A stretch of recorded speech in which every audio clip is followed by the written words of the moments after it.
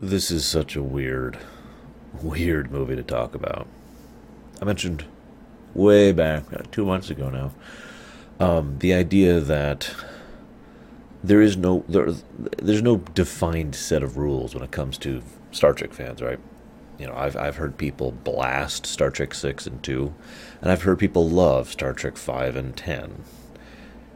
There are no rules, but the thing that I've noticed as a commonality is, for the most part, there does tend to be a band of average, average acceptability when it comes to the movies, right?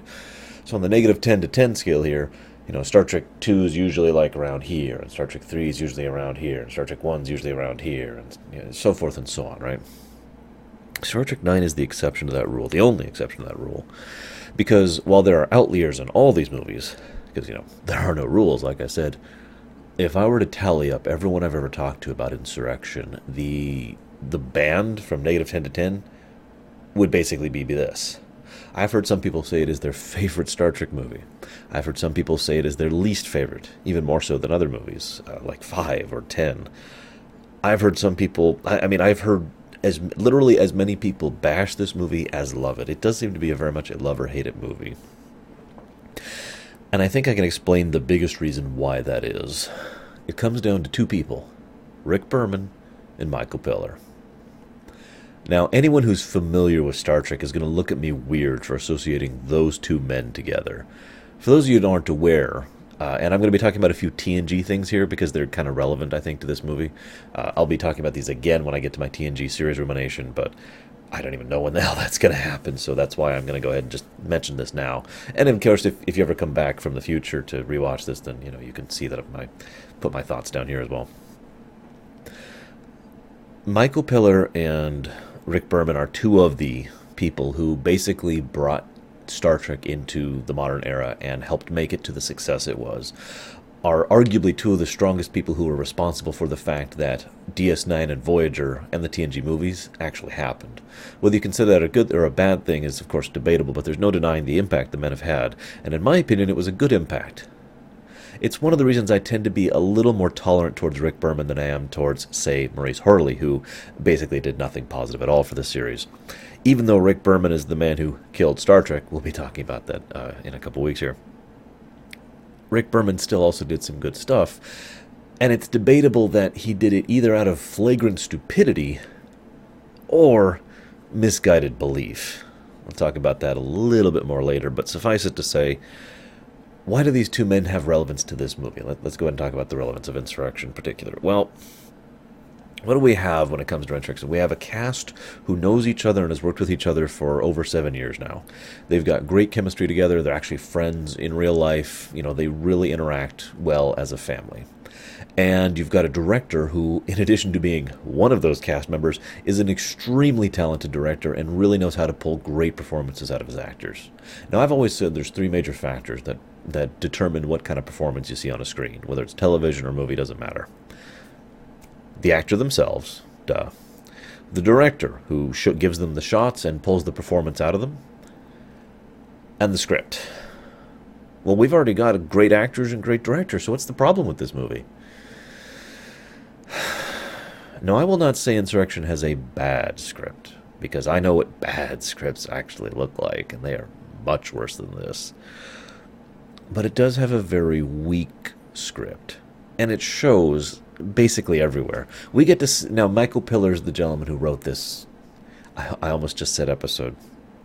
Michael Piller is the gentleman who wrote this movie, and of course, it does suffer from episode syndrome. I talked about this in movie 1 and movie 3 as well. It feels like an elongated episode. As I mentioned back then, it is an extremely common problem, and blah blah blah. Writing for television different from writing for movies. Blah blah blah. I've already said all this. All of that applies here equally. But Michael Piller is an incredibly talented author. Why would he, a writer that is as good as him and has as great chops as he is, put forth this thing? Well, I don't have actual factual evidence to explain why it is. All I have is the evidence I have looked at and my own conjecture to put the pieces together into a cohesive whole. So what I'm giving you is my theory based on what I know.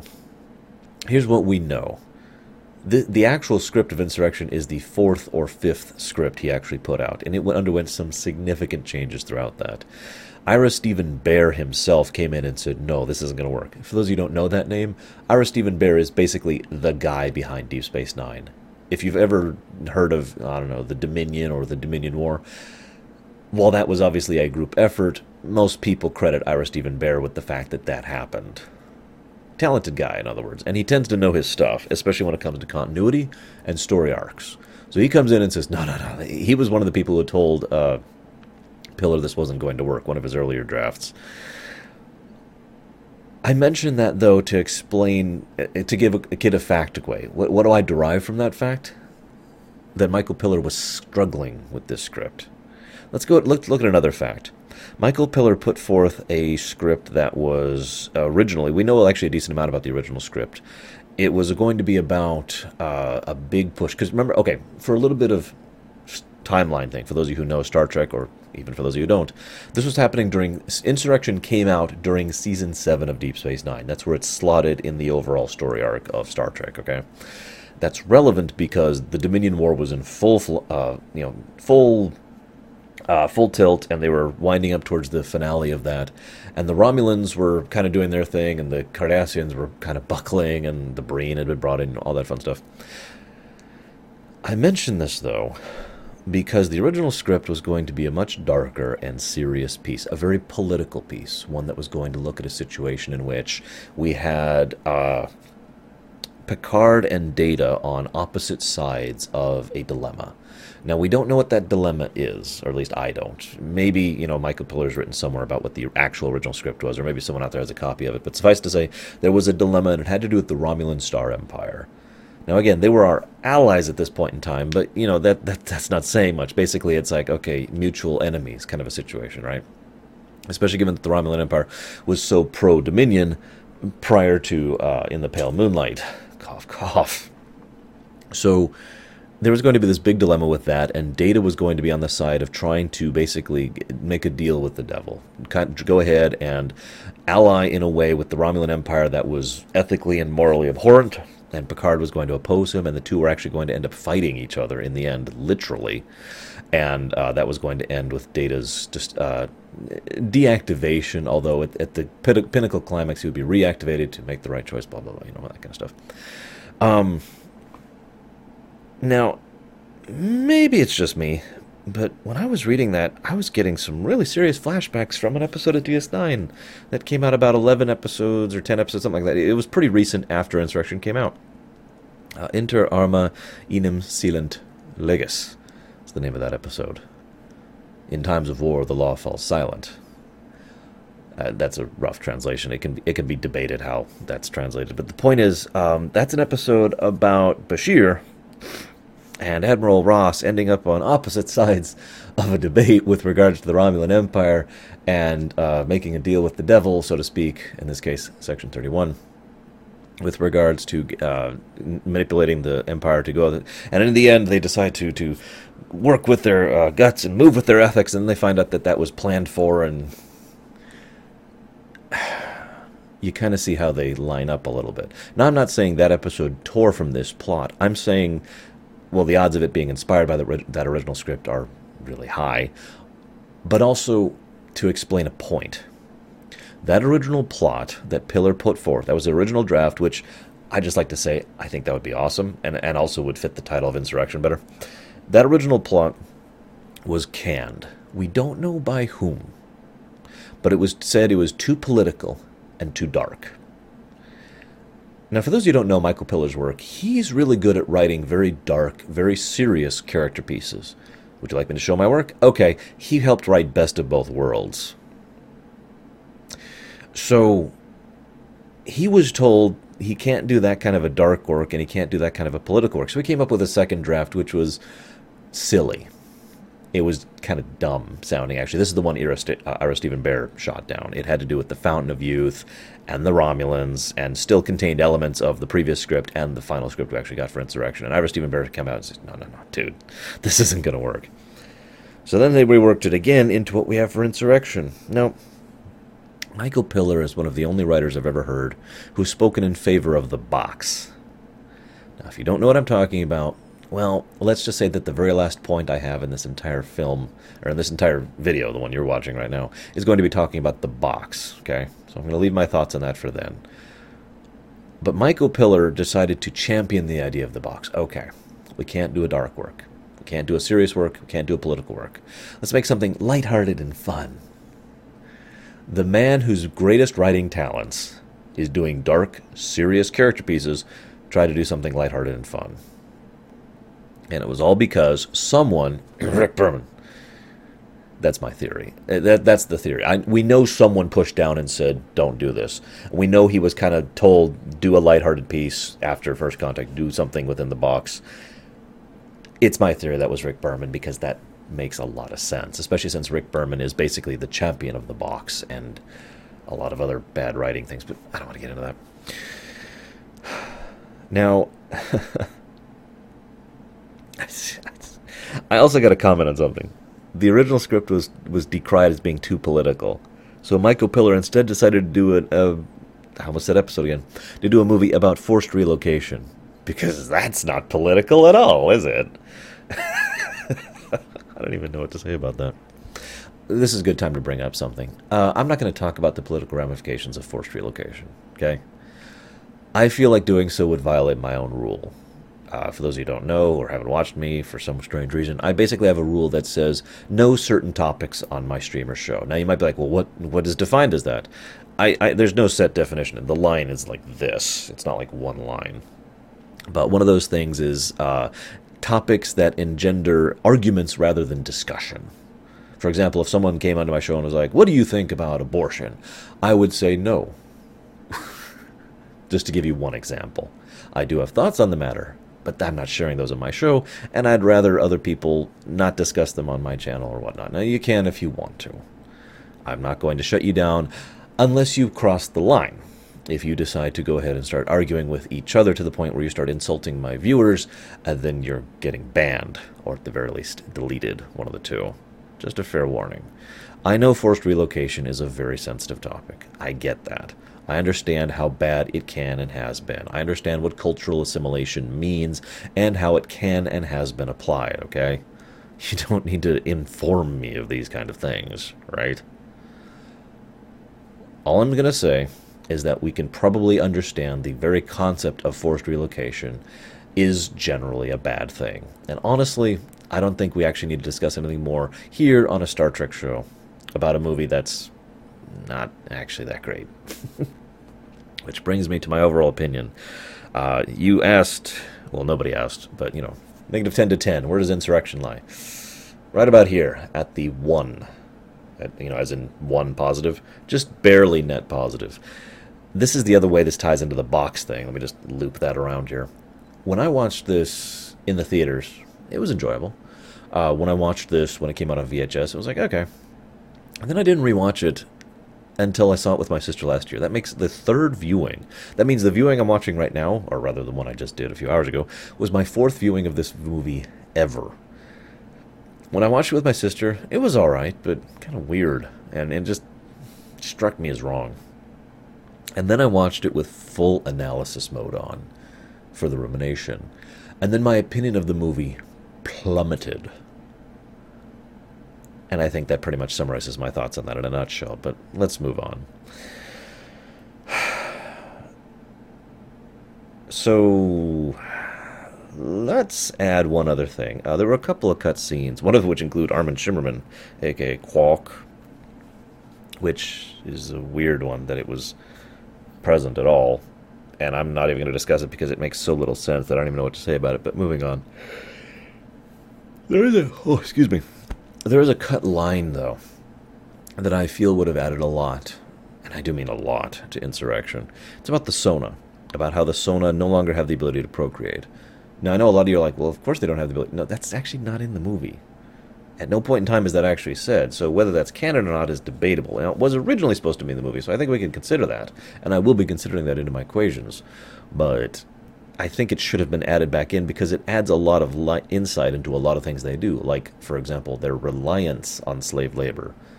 Now, reality check.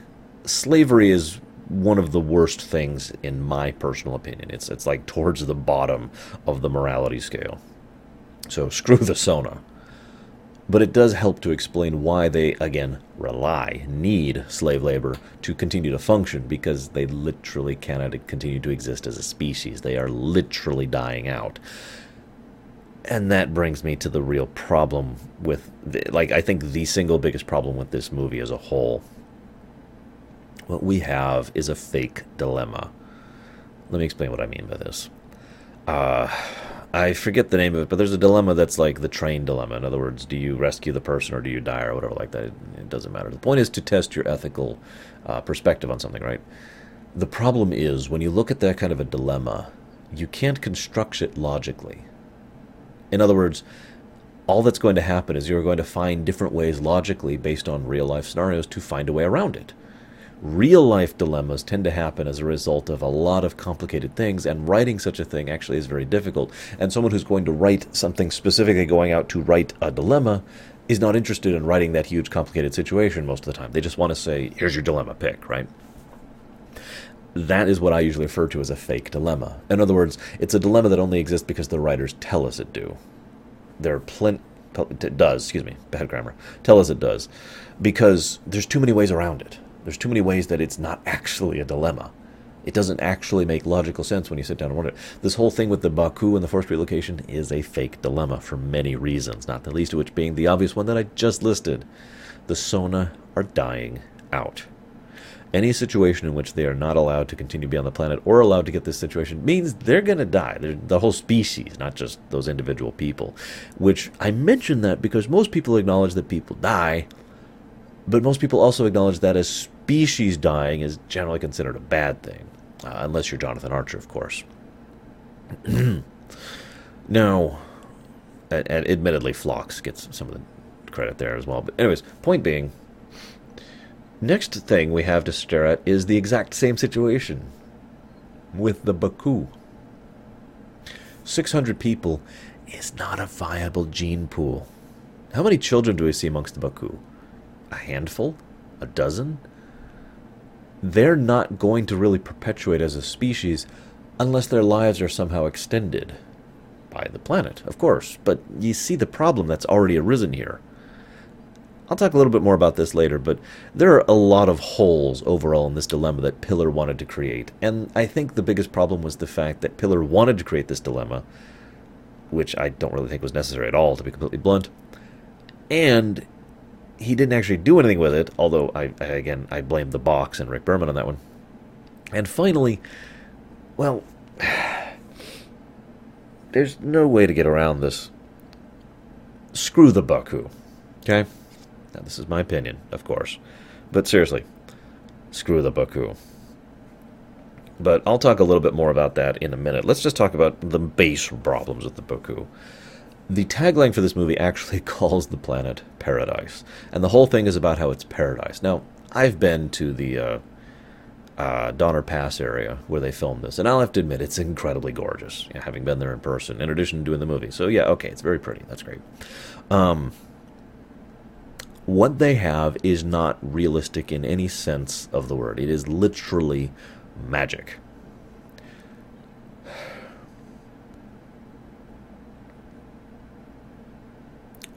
I'm debating if I want to actually talk about this now or later. Let's just go ahead and talk about it now. I've worked on a farm before, okay? I'm actually probably sure a lot of you have too. I mean, especially anybody in my age range, because it was actually a lot more common to have family members and whatnot who lived on a farm that they've lived on for decades, a few decades ago. So, yeah, I've worked on a farm before.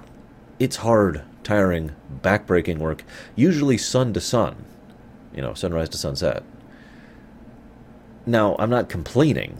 It was actually some great work, and I got, it was great hanging out with my grandparents and whatnot. But the point is, that's what the reality is of living at that level of technology. Okay? The whole point of the Baku is they have rejected technology, which I'll talk about later. And despite that, they have time for leisure and time to work on their crafts and time to enjoy life and read books and all that fun stuff. And all I could think of is, where are you getting the resources for your surprisingly clean and well-designed village, which literally looks like pixies have run through it with wands saying, "Be clean, be clean." And they have like some kind of well of resources that just comes up, and like a replicator or something like that just goes, here's some fresh stone from the quarry that doesn't exist. This is ignoring the fact that these people have a massive dam, I remind you. You remember that later in the movie? They go, we have rejected technology except for that massive dam over there. How did they build that? Now, of course, I know what you're going to say. Well, they built all this with technology, and then they rejected it. That just makes them frickin' hypocrites. But again, I'll get to the technology thing later. I will. The problem I'm coming up with here is no matter how I think about it logically, what we're staring at is people who are just magic. In all honesty, and I mean this sincerely, it would actually have made more sense if magic was basically the answer. If there was some energy being that was regenerating them and the terrain and giving them these resources, that would have actually made more sense than the absolute lack of explanation that we get. However, we do have an implied explanation, and that's my problem with it. But I'll get to that later, too. So let's start talking about the movie proper. So they build a duck blind for 30 feet from the town. How do they build into a rock face? How do they, without anyone noticing? Again, 30 feet from the town. That might be an over-exaggeration, actually. It's right there. And we have a pretty good shot of how close it is because we see people in it, so we know the sense of scale. So, I mean, it's how do they do that? Okay. Federation engineering team. Okay, sure. Why do they go to all that effort for a week of observation? Seriously, even assuming... Now, you'd be like, well, the week was just the cover story. No, they were actually going to observe for a week, get the data they needed to build the holoship, and have them beamed up and off. If Data hadn't intervened, basically by the time the movie got going, maybe like 10, 20 minutes into the movie, as in a few days after when Data went nuts, they probably would have already relocated them, and they would have shut down the duck blind. So it's still a weak usage on a planet that's about to be irradiated for centuries. But the thing is, at the same time, I think that's very in keeping with Federation policy. We have this massive war against the Dominion, which we are actively struggling against, and we have this massive, we have taken massive losses from the recent Borg incursion, and blah, blah, blah, blah, blah. And we're still reeling from the loss of the Klingons, and all the other things that have been happening. And we need to pour our resources and efforts into making a perfect cloaked duck blind. With cloaked suits, they have suits that have perfect cloaks on them. What? And they use that here? Now, believe it or not, all of this can be hand-waved by something that was also in the original script. I mean, the original script. That didn't actually make it to this version. The original script, Admiral Dougherty, was Section 31.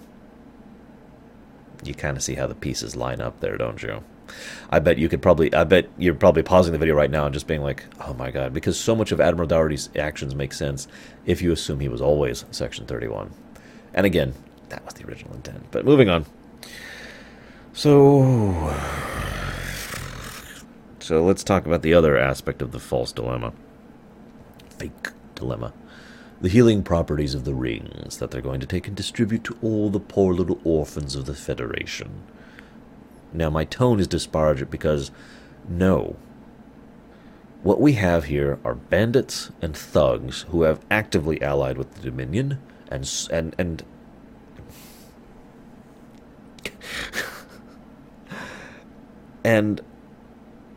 okay. If you haven't read I keep saying this with the TNG movies. If you haven't read the Insurrection book, I actually recommend it. It's really good. I really recommend it. It adds a lot of insight. It really goes into Golna and Rafu's characters a lot and really helps flesh them out. It really helps flesh out Dougherty. And a lot of the structure of the book makes more sense than the movie does. One thing that's in the books is the Sona never had any intention whatsoever of giving this technology to the Federation. Now, that's established in the book, but in the movie, everyone keeps acting like that's what's going to happen, and yet that doesn't make any sense at all. The more I think about it, the more I was watching this movie, the more I was like, you're trusting drug dealers and slavers who are in an isolated area with the fact that you have to leave to a certain distance just to be able to communicate with the outside realm, to keep their bargain with an organization that's in the middle of a war with a massively overpowered enemy whom they're allied with. You really expect that. Moving on. Oh, right. Okay, so this is why this is a fake dilemma, though. The dilemma is all about, oh my gosh, how do we go forward and live with ourselves? I mean, relocating 600 people is worth the lives of billions, right? Well, yeah, of course it is, by cold calculus. If you just fling ethics and morality out the window, yes, that's a cheap bargain, as Garak would put it. Problem is, it's a fake dilemma because that's not what would happen, like I just said. Even ignoring the book, all logic says these people will just keep this technology for themselves, which means you're trading the lives of 600 people for nothing! Moving on. So, Data, right. Data goes out of his way. Brent Spiner insisted on something here in Insurrection, and this actually comes forward even more in Nemesis, but I'll get to that. Brent Spiner insisted that they get rid of his emotion chip for this movie. It shows, too. They have a single one-off line about how he didn't have his motion chip, and they do that to explain why he's acting like the old Data rather than the new Data. I don't have a nice way to say this. It really shows that Brent Spiner himself said that he didn't have a handle on his character anymore. He had no idea how to perform his character anymore, and it shows. Data's performance in this movie is lackluster. If I could be blunt, it really strikes me as Data from season 1, or almost not season 1, but like season 2 or 3 of TNG. In other words, the still developing, still has no idea what's going on Data. Remember the Data from Data's Day? I know that's like season 3 or 4, but that's the Data I'm reminded of here. The Data who hasn't had a chance to develop, the Data who has not had experiences, the Data who has not gone through First Contact, for example, which was a pretty big character development moment for him. Granted, you could say some of that was based on the chip, but that doesn't change the fact that his character adapted and grew. I've always said that First Contact was the one TNG movie where Data actually made a logical and well-reasoned and good step forward as far as being a character. And yet in this movie, it feels like he takes 17 steps backwards. The other problem, though, here was Pillar went on record saying he had no idea how to write Data, so he just wrote him like he always did, back in the old days. So, whatever. So, one thing I do like is it cuts to the Enterprise, and the ship is very busy, and I like that. That's actually really good. It makes perfect sense that the flagship of the fleet would be very, very busy. Why? Well, some people have always wondered why is it the Enterprise E, a frickin' sovereign ship, has been kept away from the fighting of the Dominion War. The answer, I feel, has always been Jean-Luc Picard. Not that I don't think he would fight, quite the contrary. I think he would be a great officer, and he is well known as being an excellent tactician and strategist. The problem is, he is also probably the best diplomat in the whole Federation at this point, now that Sarek has passed on. So, the idea that the Enterprise would be cleaning up the brush fires of the rest of the Federation and trying to shore up diplomatic attachments and trying to get allies and that kind of thing actually makes a lot of sense. It is very logical to send your best diplomacy ship to go fix everything else while the actual, while the ships who are capable of fighting are up here at the front. I like that. It is also probably the best explanation I've ever heard for why we never saw Picard or anybody else in the Dominion War. Because they were fighting in the Dominion War. They were just doing the behind-the-scenes stuff, which arguably is more important than the actual fighting, depending on how you perspect that. One other thing I like, and I just feel like mentioning this, because I already said it again. I just feel like mentioning this again. I'm sorry, I'm really tired. But I already said this. There's really good chemistry in the cast. I really like how they interact with each other. It's very natural, it flows wonderfully, and it very much invokes that feeling of family. So Worf shows up. This is great. Worf shows up from Deep Space Nine, and he starts to explain why he's here. And this is beautiful. Worf's audio fades into the background so we can hear more about the plot. So we don't actually hear Worf's explanation for why he's here. And then Picard cuts him off and says, "Stay with us." It's literally the most hand-wavy explanation I've ever seen of getting a character onto onto the movie. At least his inclusion in First Contact made a lot of logical sense. He was on the Defiant fighting the Borg, and then the Enterprise came in and saved him from the Defiant from fighting the Borg. Here he's just, hi, I'm here, okay, and then Worf's in the movie. It amuses me, even though it actually makes no logical sense. So whatever. So then there's F. Murray Abraham. Now, he's not exactly my favorite actor, but he's a good actor, and he does some good stuff. And he is thoroughly wasted in this movie. There's basically, I'd say, 2, maybe 3 scenes I've seen him in where he really gets to show his chops. And they're not, I'll go ahead and tell you the scenes. Now, one is when he has his big speech to Admiral Dougherty, like, well over halfway into the movie. And the other is even after that, when he goes ahead and coldly yet calmly assures that people will die simply by order. And when he's reminded of the fact that they will die, he says, oh, thank you for reminding me.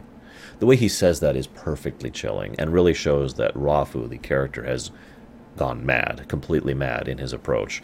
Not, mad as in a hatter, but mad as in lost all perspective, lost the ability to think rationally, that kind of a thing.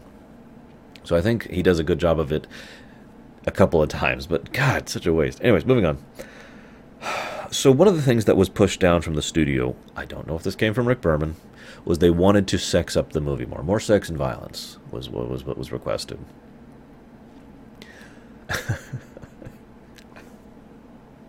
So they wanted a romance story between Picard and I actually don't remember her name, and Troy and Riker, and they wanted more violence, which is why there's a lot of big, flashy action scenes, and this movie has arguably more combat in it than any other Star Trek movie, not counting the recent 2 ones. I'm not sure about that one. So I mention this, though, because that actually doesn't bother me too much. The inclusion of sexiness into Star Trek is something that is just kind of, okay, and? As long as you're not doing it at the detriment of the movie or the episode, I don't care. And it's worth noting that, and there's no way getting around this, Star Trek has been associated with sexy for a long time, ever since the original series, actually.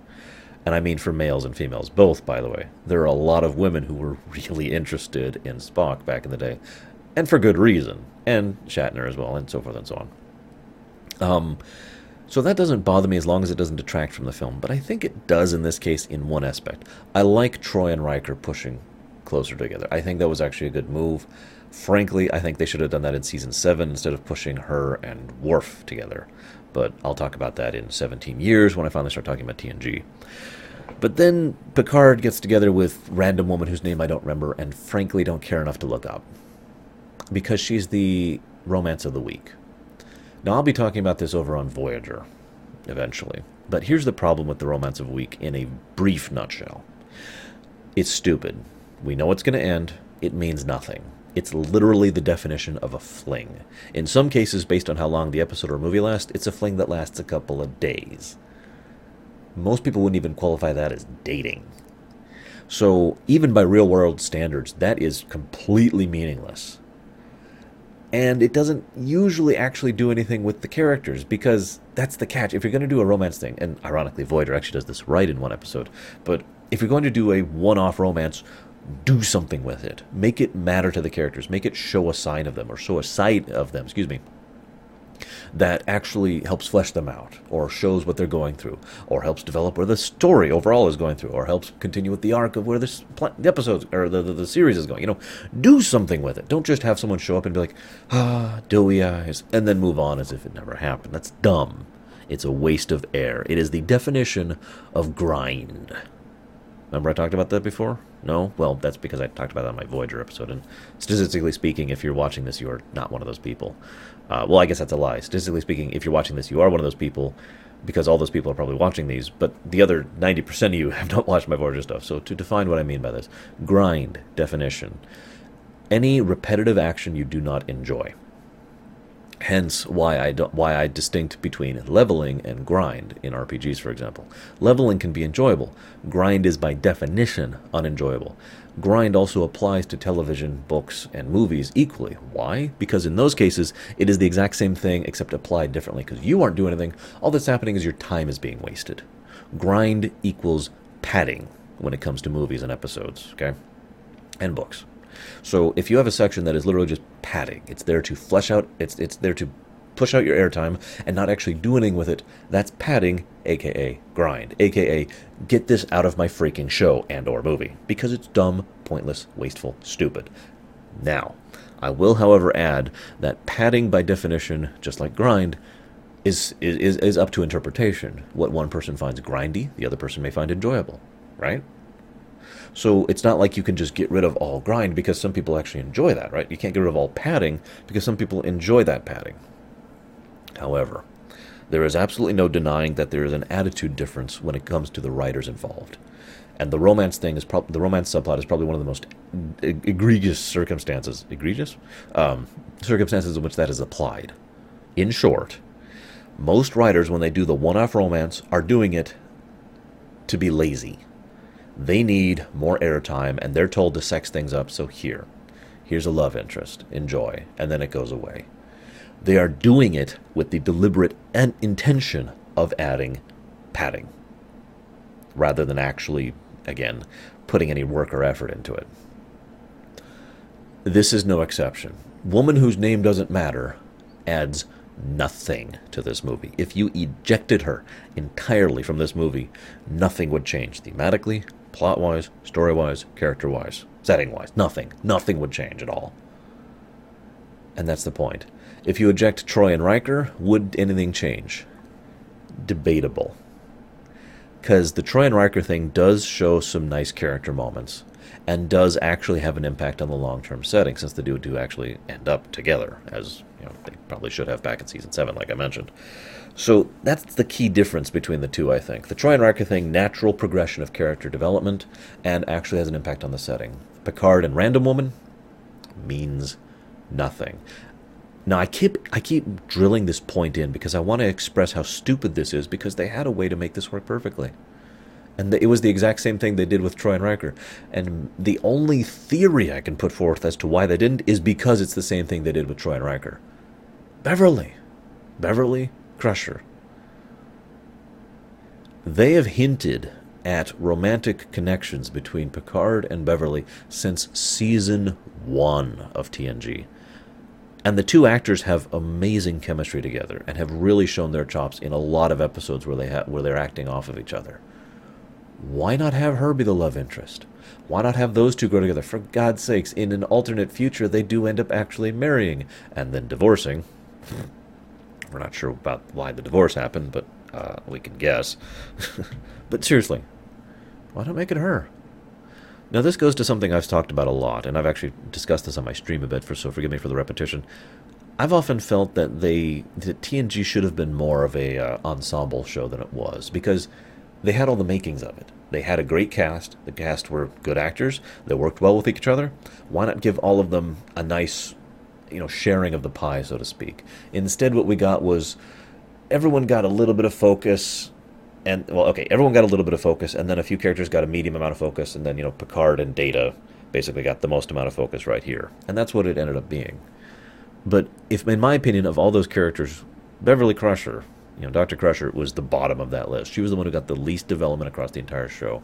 And it's a shame, because Gates McFadden is, A, an amazing actress. She's a theatrical actress, so she really knows how to do her stuff with regard to emoting and whatnot.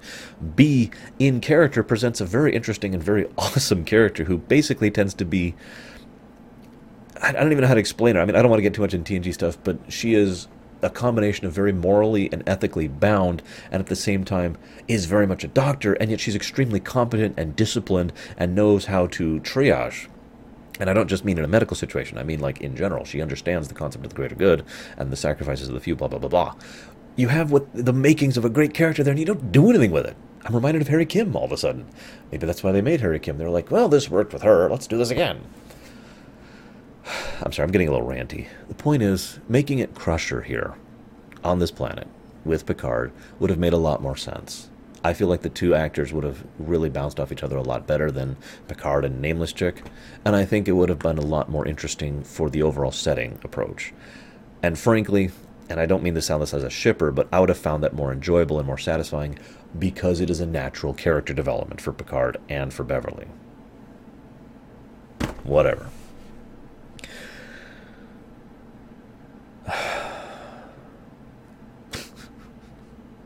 So,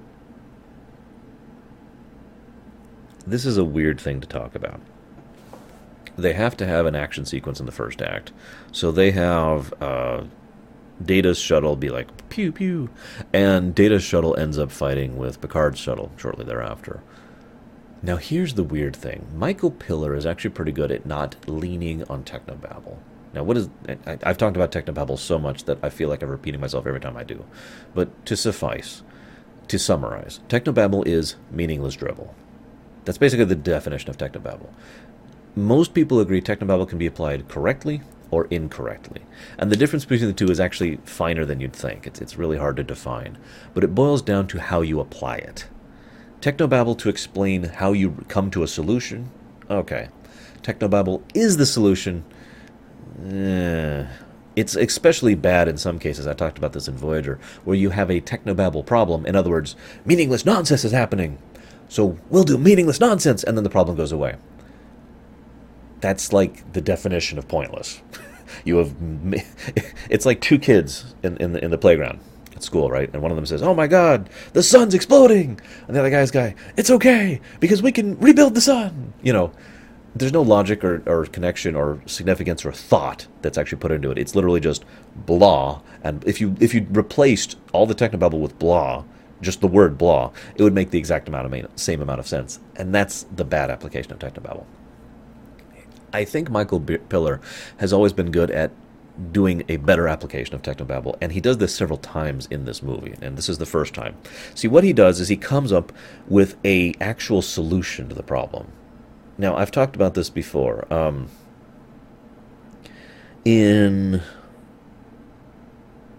shoot, I suddenly can't remember. In one of the earlier Star Trek films, I can't remember my example I was going to give. I am so tired. The main characters come up with a solution to a problem that is a literal outthink your opponent thing. Use the problems that are facing you right now and try to think your way around it. Outthink them, outsmart them, win, right?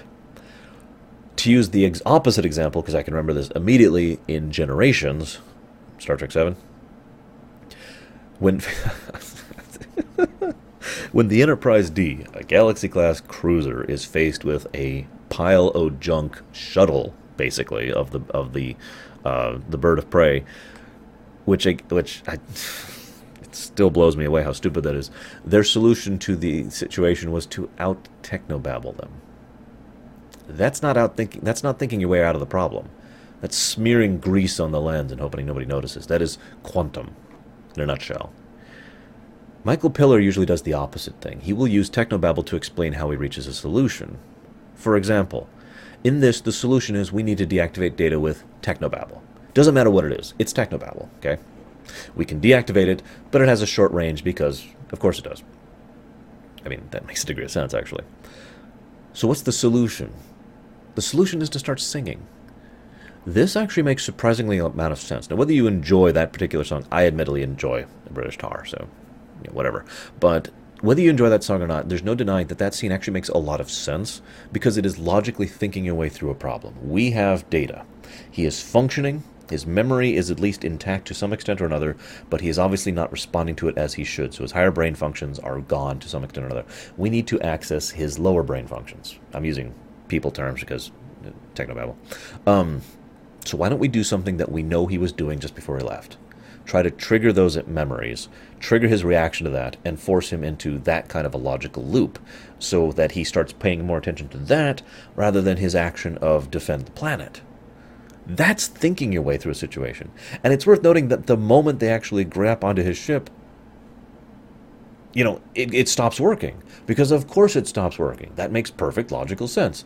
And I like that. That's Pillar's writing in a nutshell. Now, of course, then they have to technobabble the things together and technobabble him off. But like I said, that's good application of technobabble because it implied thinking. It implied actually thinking your way out of the situation. Now, okay, yeah, here we go. Here's the Baku.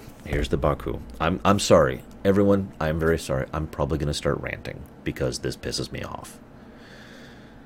I could deal with the Baku being magic. I could. As I said before, if you literally say that the rings around the panic and their metaphasic radiation, which means that they can go into the corona of a star,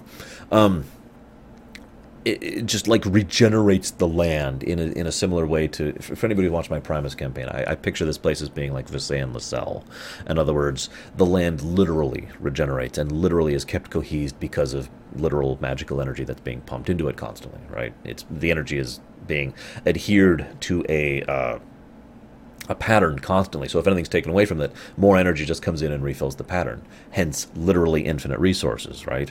And a society that has lots of usage of stone and metal and whatnot, and has only discovered surface mining because they only need to. All their resources are constantly replenished, right? Makes sense. If I could be so bold. I'm speaking of my own writing here. So that would actually make a lot more sense. But so I could tolerate the Baku and their magic, if not for their frickin' attitudes. Their goddamn superiority complex. We believe that if you use a machine to do the work of a man, you take something away from the man. It is worth noting that if you analyze that sentence, it means nothing. I'm dead serious. It can be applied equally to a trillion different, I'm exaggerating, dozens upon dozens of different scenarios that mean the exact same thing, aka nothing, because the phrase itself means nothing. What do you take away from the man? Something? Okay, you never define it in the entire movie. Okay, sure. What do you define as technology? Or a machine? Because you have machines in your village. You have technology in your village. This is where that technology thing comes up, and this is what's going to piss me off. Okay, so let me get into this really bluntly. Let me present the less ranty side of the argument first. I understand the desire for a simpler life. I do. I'm one of those people who really loves rewatching the first 30 minutes of Fellowship of the Ring, the extended edition. Why? Because it shows the Shire.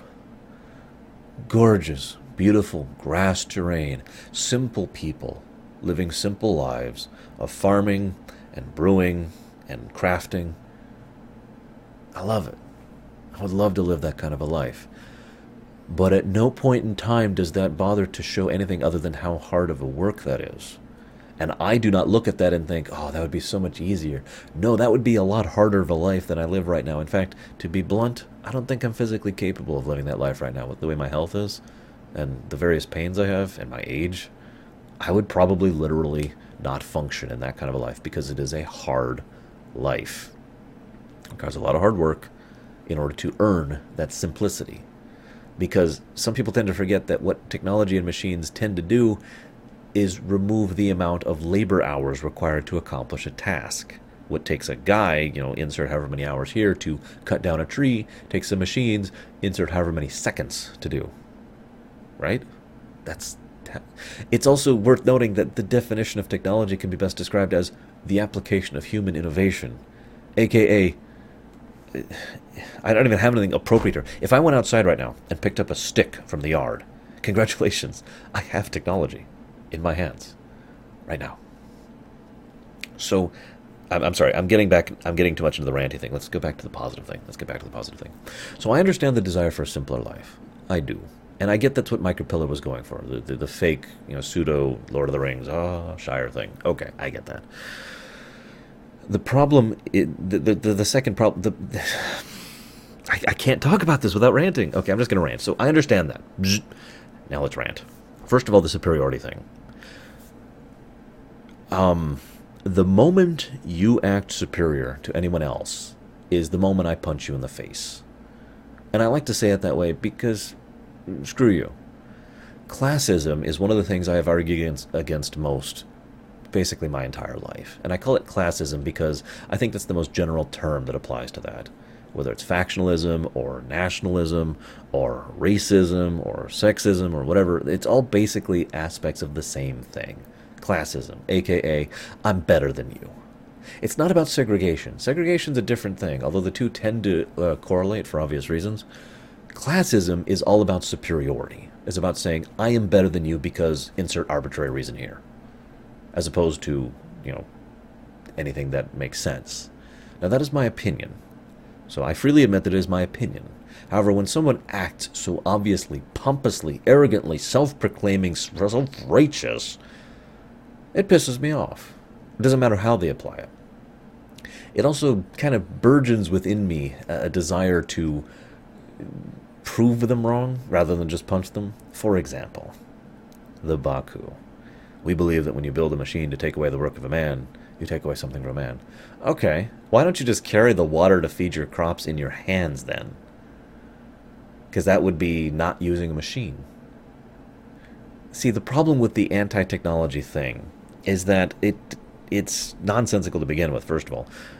And even ignoring the fact that I disagree with it, obviously, as I sit here with technology on my face, talking to you through technology that you are receiving through technology, the fact is you have to make an arbitrary definition of what you think is acceptable and isn't. Now, okay, on the face of it, there's nothing wrong with that. Really, there isn't. If you feel that living a lifestyle without ABC is okay with acceptance towards DEF, that's fine. That's your choice, that's your decision, that's your definition, and there's nothing wrong with that. The moment you start considering yourself superior to me because I use DEF, screw you. You have just crossed the line and lose all rights to anything. And that's what the Baku do. So they have their defined line. They're willing to use this type of technology here and this type of technology there. And they're not willing to use, whatever other forms of technology. Okay, fine. That is acceptable. If it wasn't for the fact that they were constantly smearing other people in the face with it, no, okay, I say constantly. That is actually not true. They only do that in like 2 scenes. But both of those scenes, the smug alert, it's so smug that it leaps through the frickin' ceiling. And it bothered me so much I had to pause the movie for a second. Now, maybe I'm the only one who's so pissed off about this, because, again, like I said, classism pisses me off. But, God, guys, really? But let's go ahead and talk about one other thing about the anti-technology debate, okay?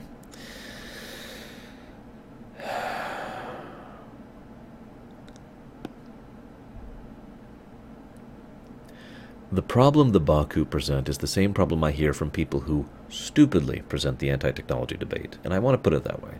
Again, if you want to live within this definition of technology, that's fine. But what anti-technologists tend to say is that technology is bad. And that's dumb, because technology is not bad. Technology is not good. Technology is a tool by definition. The only thing that are good and bad are people. The Baku themselves practically say this outright, even though as they're clinging to their self-righteous philosophy. They talk about how, on our world, weapons were created of mass destruction that could destroy ourselves. Yeah. So people did bad things because they were bad people. That's what I'm hearing here. And you decided that the source of the problem was the technology. Okay? So as I've already explained, that's fundamentally, provably wrong, but let's go ahead and look at your second part of your argument, because I can already hear the counter-argument. Well, technology enables people to be bad people. Now, I admittedly disagree with that. As I've said before, power does not corrupt. Power enables. So a bad person at their core who is given the ability to do bad things is probably going to do more bad things than they would otherwise. You might think they're a good person, but you see how that works, right? That is admittedly my opinion on the human thing, the human reality, I guess to call it. But I have a few years of experience to back that up, and I've never seen anything to contradict it, so shrug. Moving on. Technology is the same thing, though. Technology is literally power, because power is best defined as the ability to do, and technology is a tool which allows you to do. So, quid pro quo here. But even ignoring that, what you're saying is that you feel that technology had to be removed, because otherwise the people in this peaceful, loving, wonderful, good village would turn into horrible, nightmarish monsters who would kill everything around them. In other words, you freely admit, by your own argument, Baku, that you are all bastards, and the only way to keep you in check is to prevent you from doing anything horrible. Notice they have a no-weapons policy, by the way, in a village that doesn't get outsiders or visitors. You kind of see how this lines up here, don't you? Then we add another interesting facet to this. Some of the children, and by some of I mean at least a few hundred, based on evidence we hear throughout the movie, decided they wanted to embrace the old ways, try to use technology. The book goes a lot more into this I'm just mentioning this as an aside to convince you to read the book. The book talks about how Golda and all them were talking about using technology and as a force of good, and their whole they didn't actually stage an insurrection. It was more like they were trying to show that technology could help improve our lives and make things better and blah, blah, blah. And as a result, they were, of course, banished for that. And they went off to call themselves the Sona and engaged in drug trafficking and slavery. Horrible, horrible things. They became thugs and bandits. So I guess the Baku were right. If they have the technology to be evil, they will be evil. So that means they're all evil bastards. So your argument to me is that you're an evil bastard, and the only way to prevent you from being an evil bastard is to lock you in a cell where all you can do is grow crops and weave things and make baskets. Am I understanding this correctly? Is this a penal colony and nobody told me? All of this is indicative of the lack of thought that was put into the so-called setup of the situation, the whole paradise thing. It also is indicative of the fact that this final draft of the script was kind of rushed. If you're paying attention to earlier when I was talking about the original draft of the scripts, the Baku and paradise were not an aspect of any of them. They had nothing to do with that. The Fountain of Youth became an aspect in one of the later scripts, but it was not until the final script that all of a sudden the Baku came into being. And it really shows how little thought was put into constructing them, because I've just spent a few minutes diverging how incredibly nonsensical and stupid overall their construction is. Fun fact, let's add one other little niggle to this. Throughout this movie, at no point in time is the plight of the Sona explained to the Baku. Now, if you don't know what I mean, the Sona are incapable of breeding, right? Like I said, that was in the script. It was just a cut line. I think it deserves to be considered part of canon. So, the Sona cannot reproduce, so they are a dying race. And a lot of them are so old and so decrepit. Remember, some of these people are in the century range here. Century plus range, excuse me. That they are literally dying out, and even if they came back to live on the planet, they'd probably still die anyways because they're just that far gone. Okay. So why not have the Baku be approached with the plight of the Sona? Well, the answer's obvious. There are only two possible answers to that question. Like, let's say the Sona, or excuse me, I keep getting the names screwed up. Let's say that the plight of the Sona was given to the Baku, and the Baku are like, oh, so they're all going to die if we don't move. Okay, so we'll move. I mean, you get the problem here. There's only two answers to that, yes or no. They agree to move, the planet is harvested, the Baku's lives are the Sona's lives are saved, and see, here's the thing. I already mentioned how the Sona probably wouldn't share it, but that probably wouldn't share it wouldn't be mentioned to the Baku. So what the Baku understand is this new life-saving medicine will be shared with all these people across the entire Federation and save the lives of their children, and probably save their lives too, long enough so that they can get back and relive on the planet back when it's habitable again. That sounds like a win-win for everyone, really. Well, what's the alternative to that? Well, they could say no, which makes them the villains, basically. I know. Us or them is not exactly a good versus evil argument, but saying, I want my children to die instead of me, most people would agree is pretty screwed up. So, that's why it's never actually approached in the entire movie, because the only possible situation is the end of the movie, if they say yes, or the Baku are the bad guys, which, as we have already established, basically seems to be true.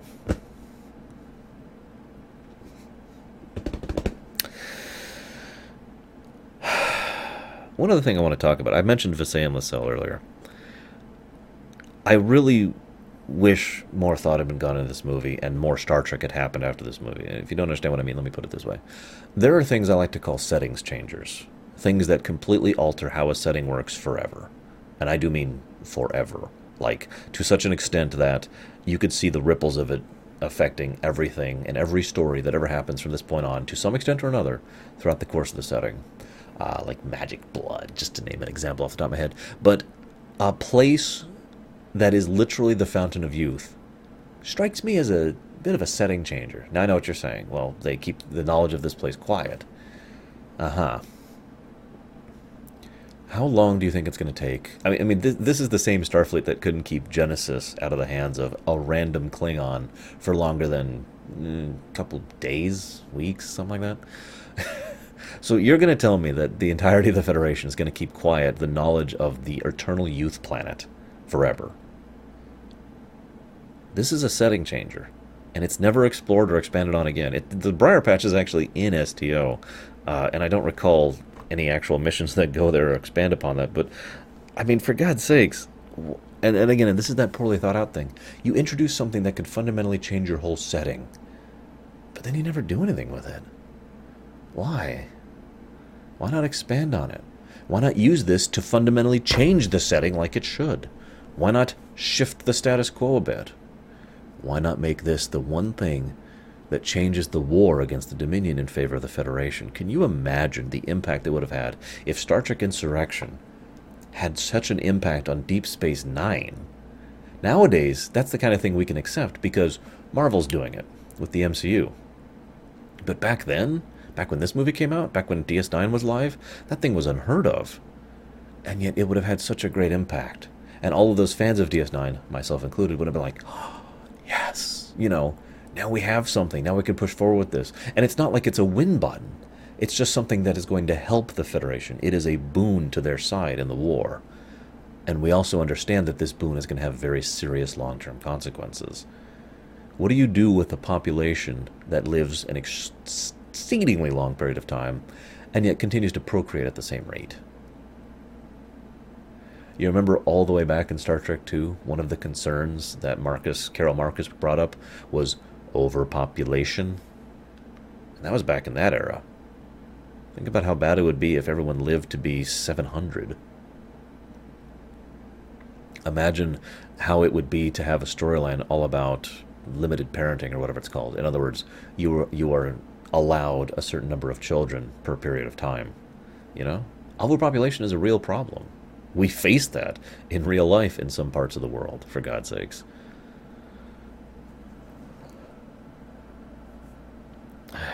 God, such a waste. This whole movie reminds me of Voyager in so many ways.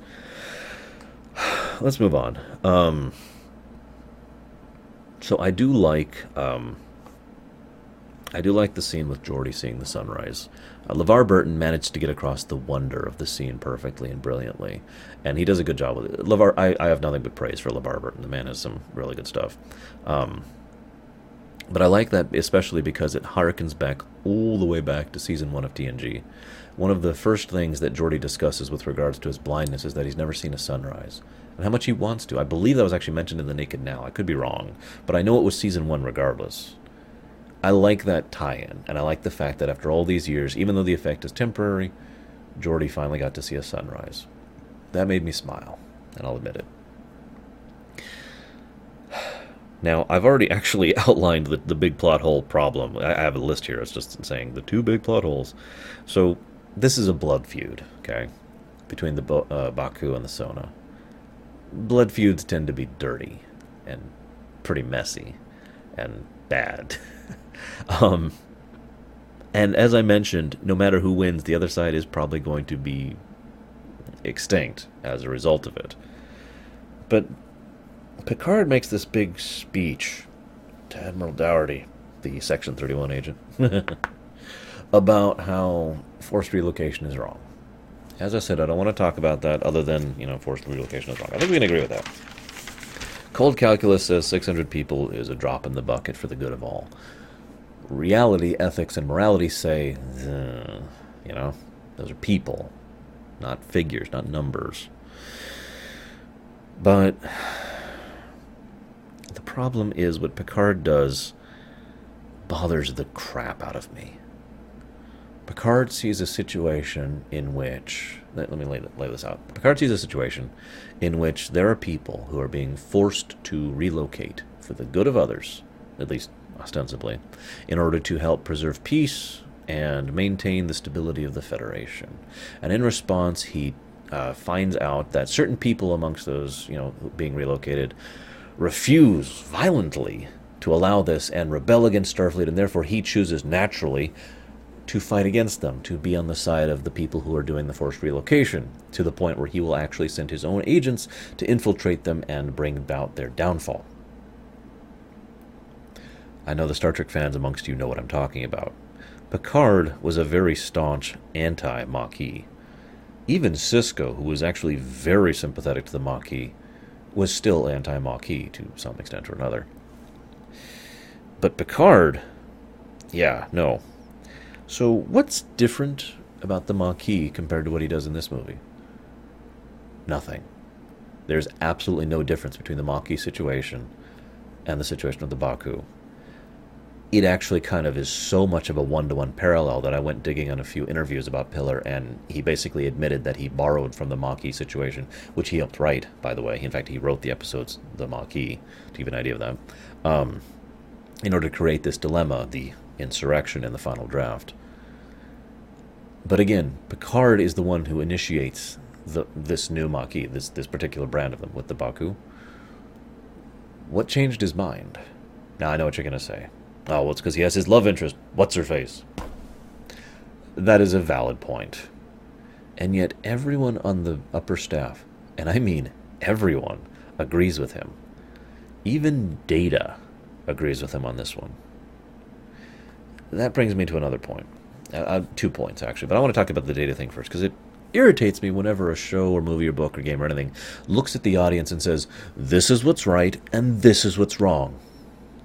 That irritates me. Let me decide for myself. I'm going to anyways.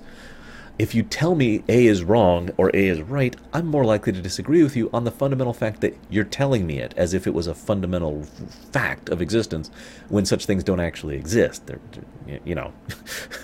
There's such a thing as perspective and opinion and whatnot, and interpretation. But I love that. Data goes out of his way to say that with carefully calculated subroutines, and remember, no emotion chip. They go out of their way to show that. So Data, with all his logic, says this is the correct action. And we are supposed to just accept that. Whether we agree with it or not. I'm not saying I do agree with it or disagree with it. I'm just saying that pisses me off. But that brings me to the second point. Why does the entire crew agree with him on this? Can you really imagine Worf agreeing with this? Or Riker?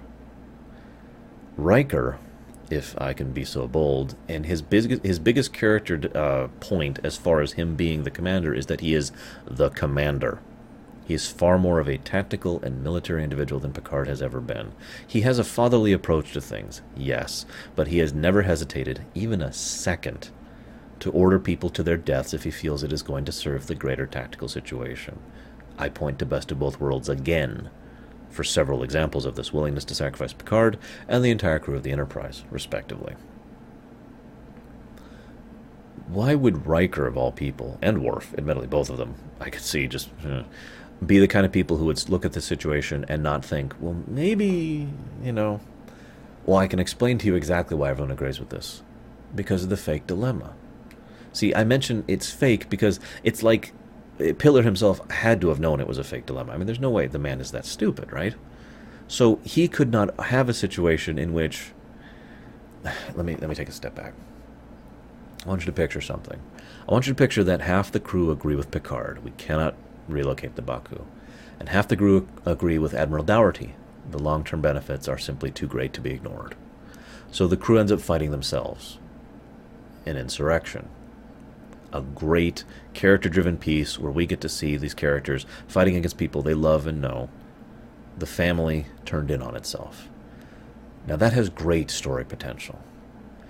Especially when the reveal comes that the Sona had no intention of sharing the technology, meaning the people who had sided with Dougherty realize they have been fighting for nothing. That they have been willing to hurt and injure, and in some cases kill, for a lie. Imagine what kind of character potential that has. But the problem's obvious with that setup. It's very dark. Riker versus Picard. Worf, versus Geordi. It's a very dark way to approach the story. And remember, it was dictated to Piller that he has to do something lighthearted and fun. So he doesn't do that. Instead, he just has everyone fundamentally agree this is right, because the very concept of this is right is the Roddenberry box, isn't it? I'm not there yet. But just keep this point in the back of your mind, okay?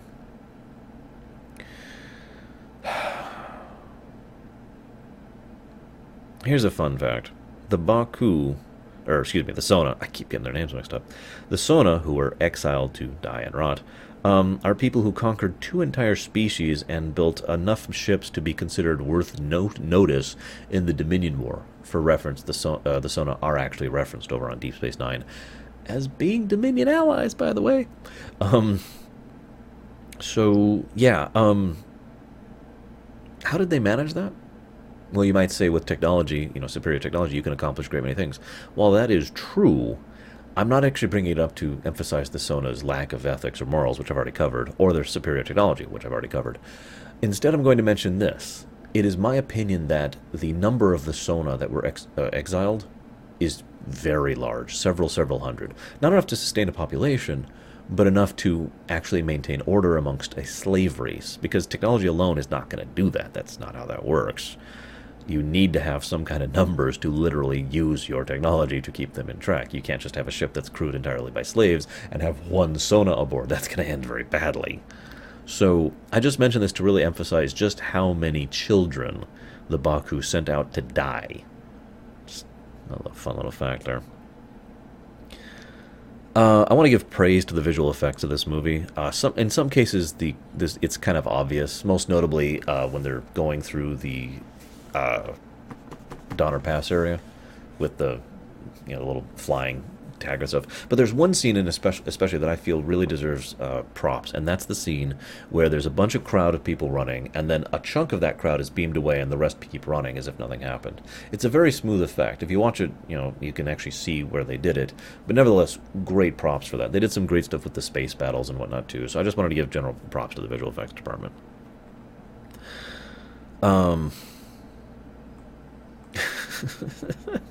So I have a note here. I'm just going to read my note word for word, okay?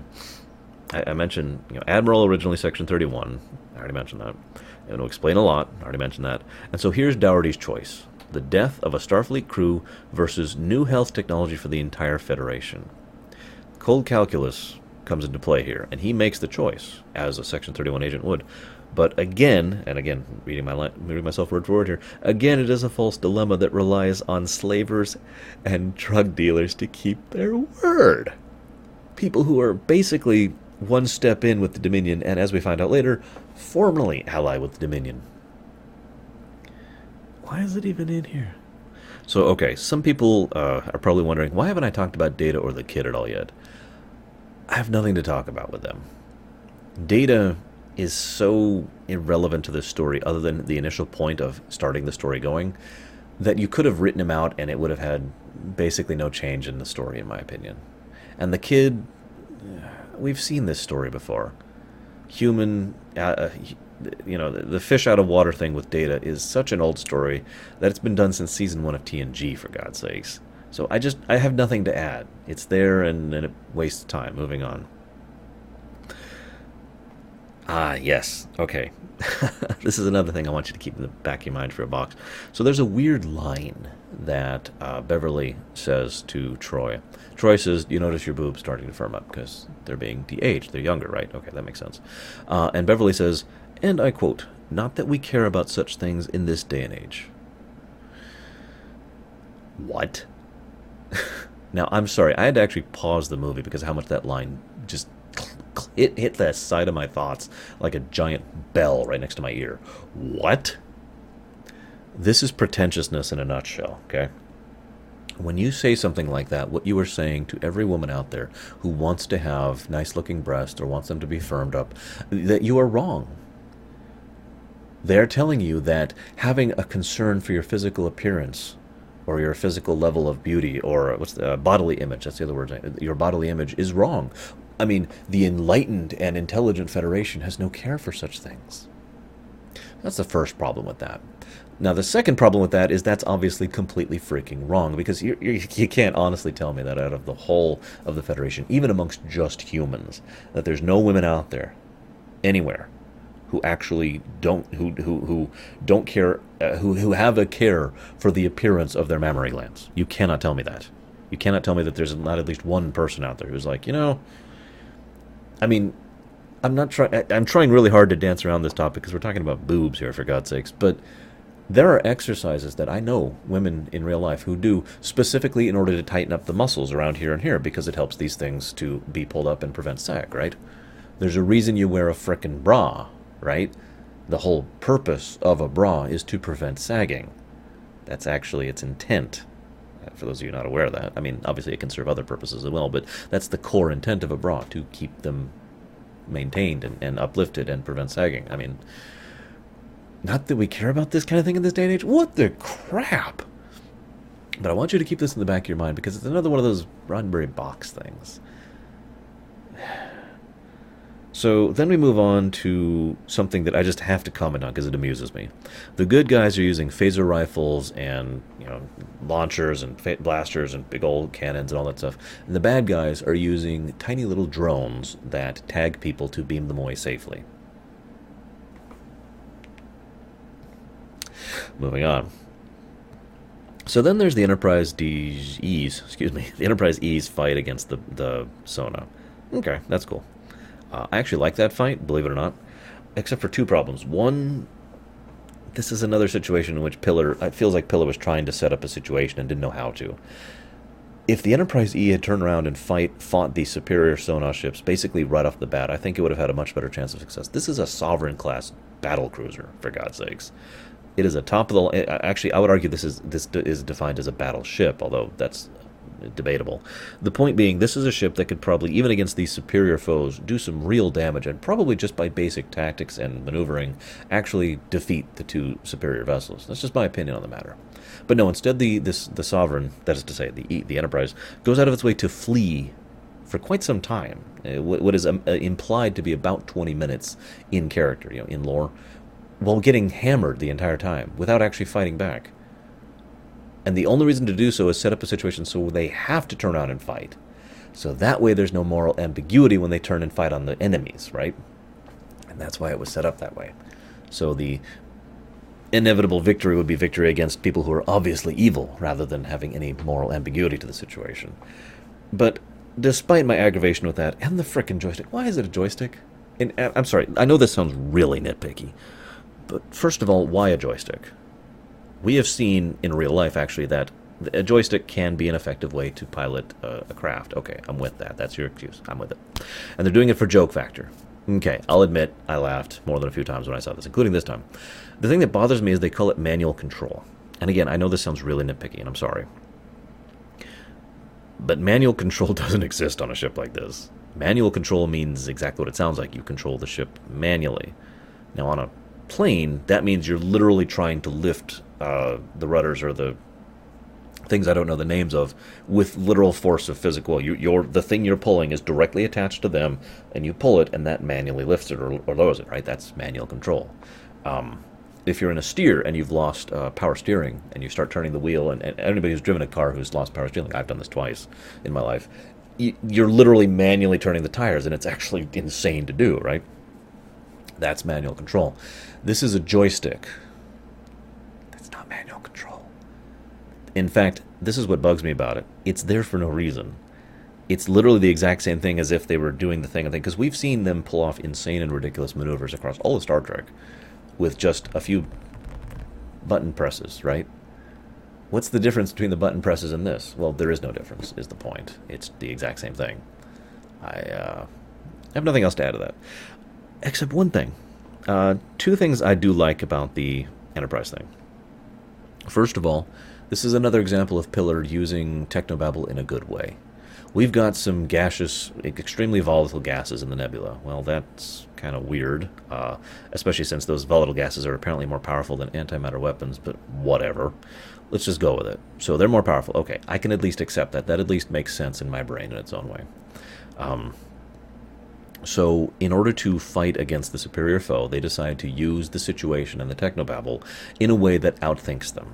Use their own unstable, not really functional weapons against them. Yeah, because remember, the main reason the Sona's weapons are stronger is because they're weird and distended and basically unstable. I was trying to think of another word, but I can't go. They're unstable. They're not weapons that you should use reliably. Whereas the Enterprise's weapons are weaker, but much more reliable. Make sense? So using that against them makes perfect sense. And again, it's a way to think your way out of the situation. I also really love the conversation between Riker and Geordi.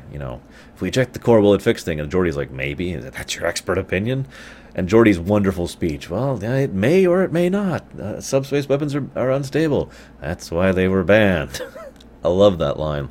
But more than that, I love the fact that he ejects the core even before giving the order for it. It very much shows the connection that this crew has, that whole family element I talked about earlier, that Geordi would know this is the right thing to do, regardless of whether I get the order, I'm going to do it, because I know the order's going to come, because Riker's going to know that based on my, blah, blah. The cohesion thing, I like that. That's all. Should I bother to mention the fact that the Enterprise E ejects its warp core? They might be, well, why should that be worth mentioning? They're in for a really, really, really long trip back without a warp core. I mean, now, logically, you could say, well, the Enterprise E can get out of the Briar Patch, which will take a while without warp or anything like that. And although I guess they can't travel at warp in the Briar Patch, so whatever. It'll take them a few days to get out. And then they'll have to send a distress signal saying, hey, we have no warp core, help. Okay, I'm with that. How much help do you think they can give to that ship, given the war that's going on right now? I'm just picturing the Enterprise E being stuck out there for a really long time, is all I'm trying to get at. Moving on.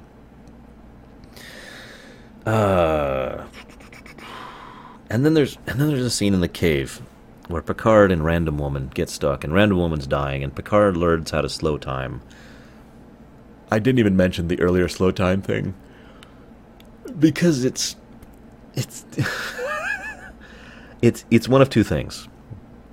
It's about perception, which is what's implied by the movie, or it's magic, which is what actually makes more sense to me. Now, granted, I'm the kind of person who tends to mix my fantasy and science fiction all over the place. My own setting mixes the two fluidly, and to the point where the two are basically the same thing in many cases. So they slow time, okay, and then he learns how to slow time to save her life. Should I bother to explain why that doesn't make sense? But more than the not making sense, it bothers me because it's another scene that has no point or purpose to it. Okay, Picard learns how to slow time. That's great. Does that have any impact or personality on him at all? I mean, does that do anything? Does that do anything for her? Does that do anything for the setting? Does that do anything for the theme? Is anything significant about this whatsoever? If it's, and by the way, this is why I mentioned the magic thing making more sense, because if it's about perception, yeah, I guess it could. Okay, in all honesty, I could see it being argued that by her perception with slime being slowed, her body could then somehow be able to perceive itself as withstanding longer than it should be able to. Whatever. I mention this though because that scene would have had so much more impact if it had been Beverly. Now, I will say that acknowledging that exact problem has already actually existed in the episode, The Arsenal of Freedom, way back in episode season 1 of TNG, where Beverly was trapped and injured, and yeah, you get the point. But I think that would have been worked a lot better and had more impact if it had been her and Picard, who has just finally admitted and recently opened up and been willing to open the floodgate of how he'd felt about her for so long, and her in return, and the two of them have finally connected, and there's going to be this great, wonderful future ahead of them, and she is injured. That would have, I feel like they would have been done much more with the character elements of, no, you can't leave, we just started this. There's so much more that has to come from this. Now, here's where I'm going to say something really controversial. I think Crusher should have died in that scene. That's how you do a character death, in my opinion. Remember, replace all the scenes with Random Woman with Beverly Crusher. And again, really let the characters, really let the actors show off their chops. Both Beverly Crusher and Picard are well known for their extreme self-discipline and their ability to be self-controlled. And now, for the first time in a ridiculously long period of time, at least 10 years, based on when Jack died, the two of them are finally allowing themselves to admit that it's okay, that they don't have to feel guilty about loving each other, that they don't have to feel guilty about how they care about each other, that the fact that they have been friends a lot longer than they've had romantic feelings for each other. So they've got the establishments for a real relationship, not just a fling. This is something that could last a long time and make the two of them very happy for the rest of their lives. And really just showing that unadulterated joy. And then have her die.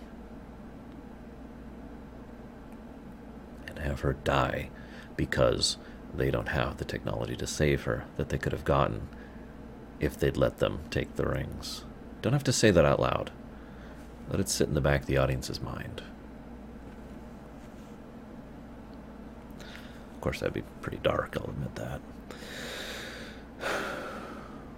One thought I kept having.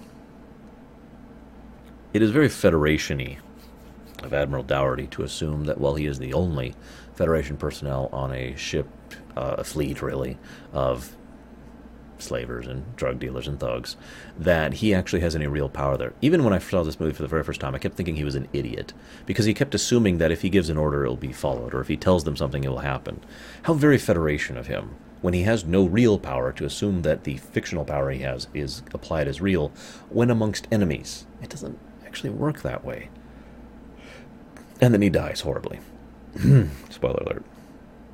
So Golna is an interesting character. Now, I admittedly am a little bit biased towards him because a lot of the book is actually written from his perspective in the book Insurrection. But I noticed even in the movie, basically every scene he is in, they go out of their way to show where his character is going. He does have a little bit of a character arc. It's a tiny one. It's basically just a redemption story, classic redemption story. But it does... Every scene he's in, they move it forward a step, and I like that. I like the fact that they bothered to show the work in Pillar built up to his redemption, rather than just having him randomly turn because Picard gives the Picard speech. Instead, he's been hesitant since day one. He's probably the one who convinced Ruafu. Well, in the books we know this, but even in the movies I could speculate he's probably the one who convinced Ruafu to move them off planet, to work with Starfleet, rather than to just do it, right? But I digress. I also like the usage of the holodeck. This is the second to last usage of technobabble for good points. Again, props to Michael Piller. I don't feel like the need to explain this. I just feel like the use of the holoship and distracting them in this way is a good way to use technobabble to actually outthink your opponents and outthink your situation. So props there. Then Worf is a badass. And then we have the final battle, which is actually kind of But this is the final... I've only got 3 notes left. This is the final good solution thing that Piller keeps doing. You've got the Enterprise E. They're damaged. They're outgunned. They cannot destroy the enemy because there are innocents on that ship. And so what do? You outthink your opponent. I would argue there's basically no technobabble in this final solution. You could argue this. But life support isn't technobabble. What do? Well, they go after the ship and literally go at ramming speed right at them, so they could dodge at the last second and get a point-blank shot at their life support and at their engines.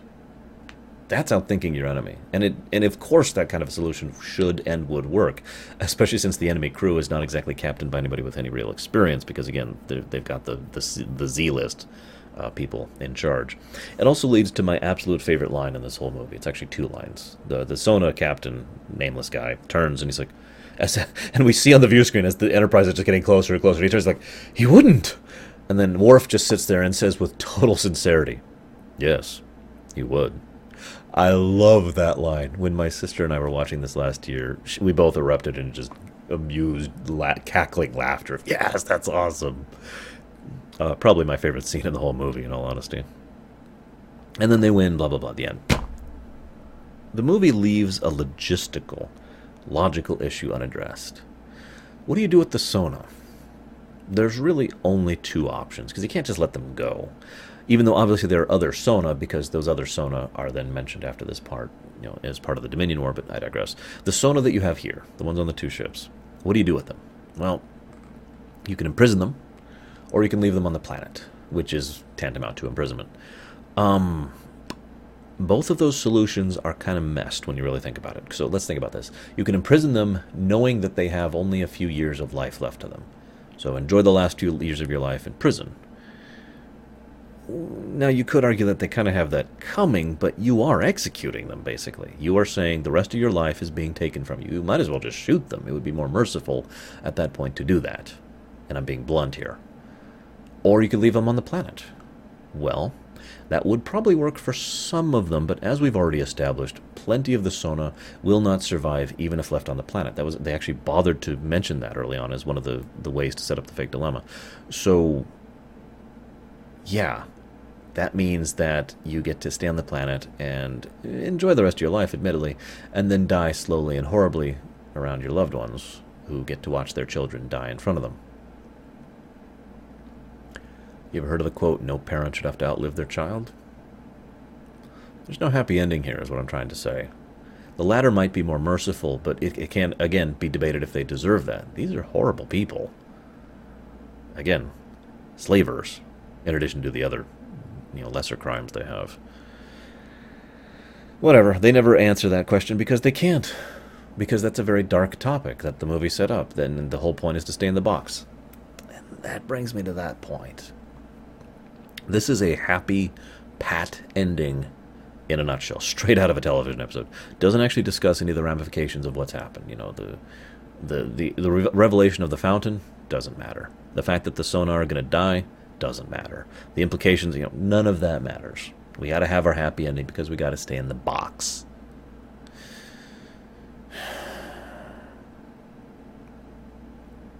The problem with the Roddenberry box, in a nutshell, is that it by definition determines that the writer and viewer both don't think. That's the real problem. It's application. I liken the Roddenberry box to the Prime Directive. The Prime Directive is the kind of thing that I can at least get behind in theory, but how you apply it, how you put it forward into practice is what actually matters. And well, Lord knows the Prime Directive is one of those things that tends to be one of the more hot-button topics among Star Trek fans, so I don't want to get too much into that kind of a debate here. Suffice it to say, in my opinion, across all of Star Trek, sometimes it's applied well, and sometimes it's not. Moving on. But I mention that because it's the application that matters. So as I've said before, I'm one of those people who thinks that creative writing can be wonderfully expressed if you're artificially limited. When I was actually teaching creative writing, that's one of the things I do. I want you to write this kind of a story. Not any kind of a story. I want you to write a story. It has to include ABC. It has to be take place on location A. You give them limits. You give them restrictions. But that kind of thing always engenders creativity within the writing mind, right? The difference between that kind of a limitation and the box is its application and nothing more. The box is artificial limitations on its writing, but the box is saying, I have the final say on what can happen. And that is actually what it is. The Roddenberry box is literally just Gene Roddenberry had final control over TNG, and he would shut down, and we'll talk about this when we get to TNG, he would and did shut down a lot of things because he felt they went outside the box. I don't think Roddenberry even came up with the term the box. I know Michael Piller has talked about the Roddenberry box word for word, used that exact phrase. And I know Rick Berman has as well. I don't know who else. I'll have to look into it when I get to TNG. But the point being, the difference there is I am telling you what I consider acceptable rather than I want you to make a story with A, B, and C. You see the difference in the application there. And like I said, the Roddenberry box, by definition, requires you to think less rather than think more. The more you think about the stories that are restricted within that box, that are restricted because they were considered unacceptable to the person in charge, the more you realize that there are flaws in the construction of the plot, flaws in the construction of the setting, that certain things don't actually make sense when they're actually applied. The more you think about it, the worse it gets. I don't know if I'm explaining myself properly here because this is a very gray area and very difficult to define because the whole point is the lack of definitions. But I think personally that really emphasizes why Insurrection for me is only barely an enjoyable film. Because the more I thought about it, the less I liked it. And in my personal opinion, if I am required to think less about something to enjoy it, then that is a flawed piece. And one that I should not consider any better than it actually is. Next week, well, we'll get there.